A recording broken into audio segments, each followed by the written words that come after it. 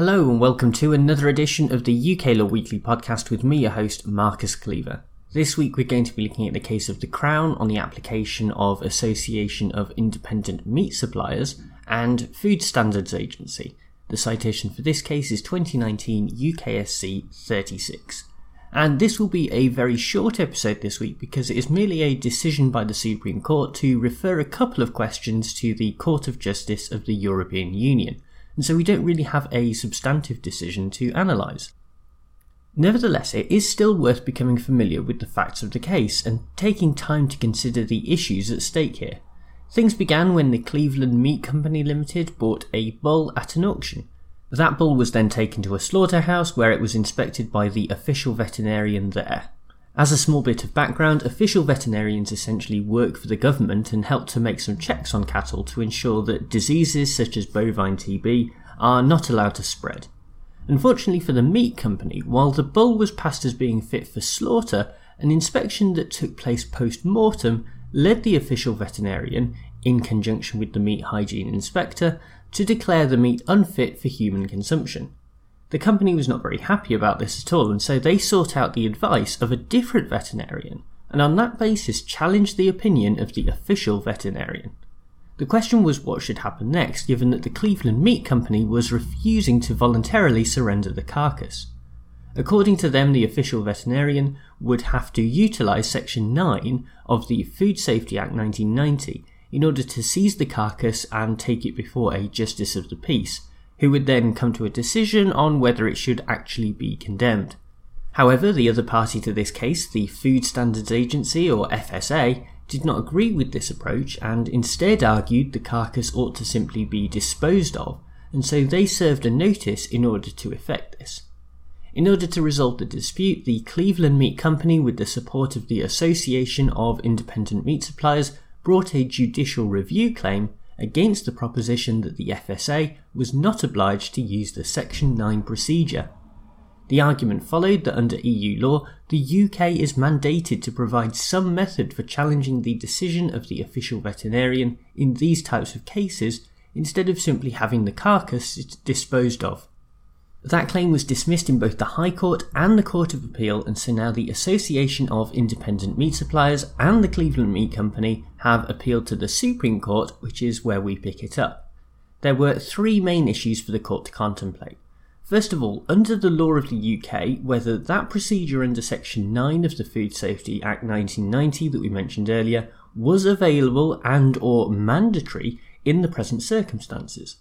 The second question is whether that Section 9 procedure is compatible with the EU's own food safety regime that has been established under various regulations over the years.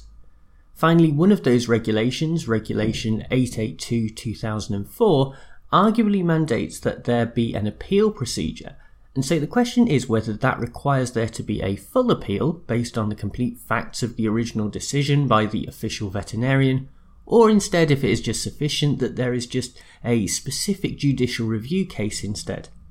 As I noted at the start of the episode, we unfortunately won't get an answer to those questions today, as there are questions that are being referred to the Court of Justice of the European Union. For the purpose of answering these questions, the European judges have been asked to assume that a Justice of the Peace does have the power to award compensation if it is discovered that the carcass should in fact have been declared fit for human consumption. In terms of the exact questions themselves, the first one is, do regulations EC numbers 854/2004 and 882/2004 preclude a procedure whereby, pursuant to Section 9 of the 1990 Act, a Justice of the Peace decides on the merits of the case and on the basis of the evidence of experts called by each side whether a carcass fails to comply with food safety requirements? The second question is, does Regulation EC number 882/2004 mandate a right of appeal in relation to a decision of an official veterinarian under Article 5.2 of Regulation EC number 854/2004 that the meat of a carcass was unfit for human consumption, and if it does, what approach should be applied in reviewing the merits of the decision taken by the official veterinarian on an appeal in such a case? Bit of a mouthful there, but it's unlikely we're going to hear much about this case for a little while, as the Court of Justice takes time to consider these questions.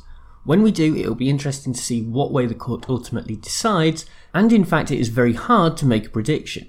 On the one hand, favouring the argument put forward by the Association of Independent Meat Suppliers will create a more open system where the decisions made by an official veterinarian will be open to greater scrutiny. On the other hand, deciding the case in that same way would also undermine the authority of the official veterinarian, and as Justice Simon pointed out in the original case, it doesn't really make much sense for the expert opinion of a vet to potentially be supplanted by the inexpert opinion of a justice of the peace. One issue that we can discuss in a bit more depth before we finish is that there is also a human rights argument here around the right to peaceful enjoyment of possessions under Article 1 of the First Protocol to the European Convention on Human Rights. The main problem with this is that the right to property is not an absolute right and is subject to certain exceptions on grounds of public interest. It is therefore not surprising at all that the public interest extends to not having diseased meat enter the food chain. A counter-argument to this is that it is not fully established yet that the meat is actually diseased, and so it isn't clear that the public interest test is satisfied. To be honest though, that is unconvincing, as it is much more important that there is a food safety regime in place that errs on the side of caution, even if that means it is certain rights that end up on the chopping block instead. Well, thank you very much for tuning into this episode, and thanks as ever to bensound.com who provide the theme music.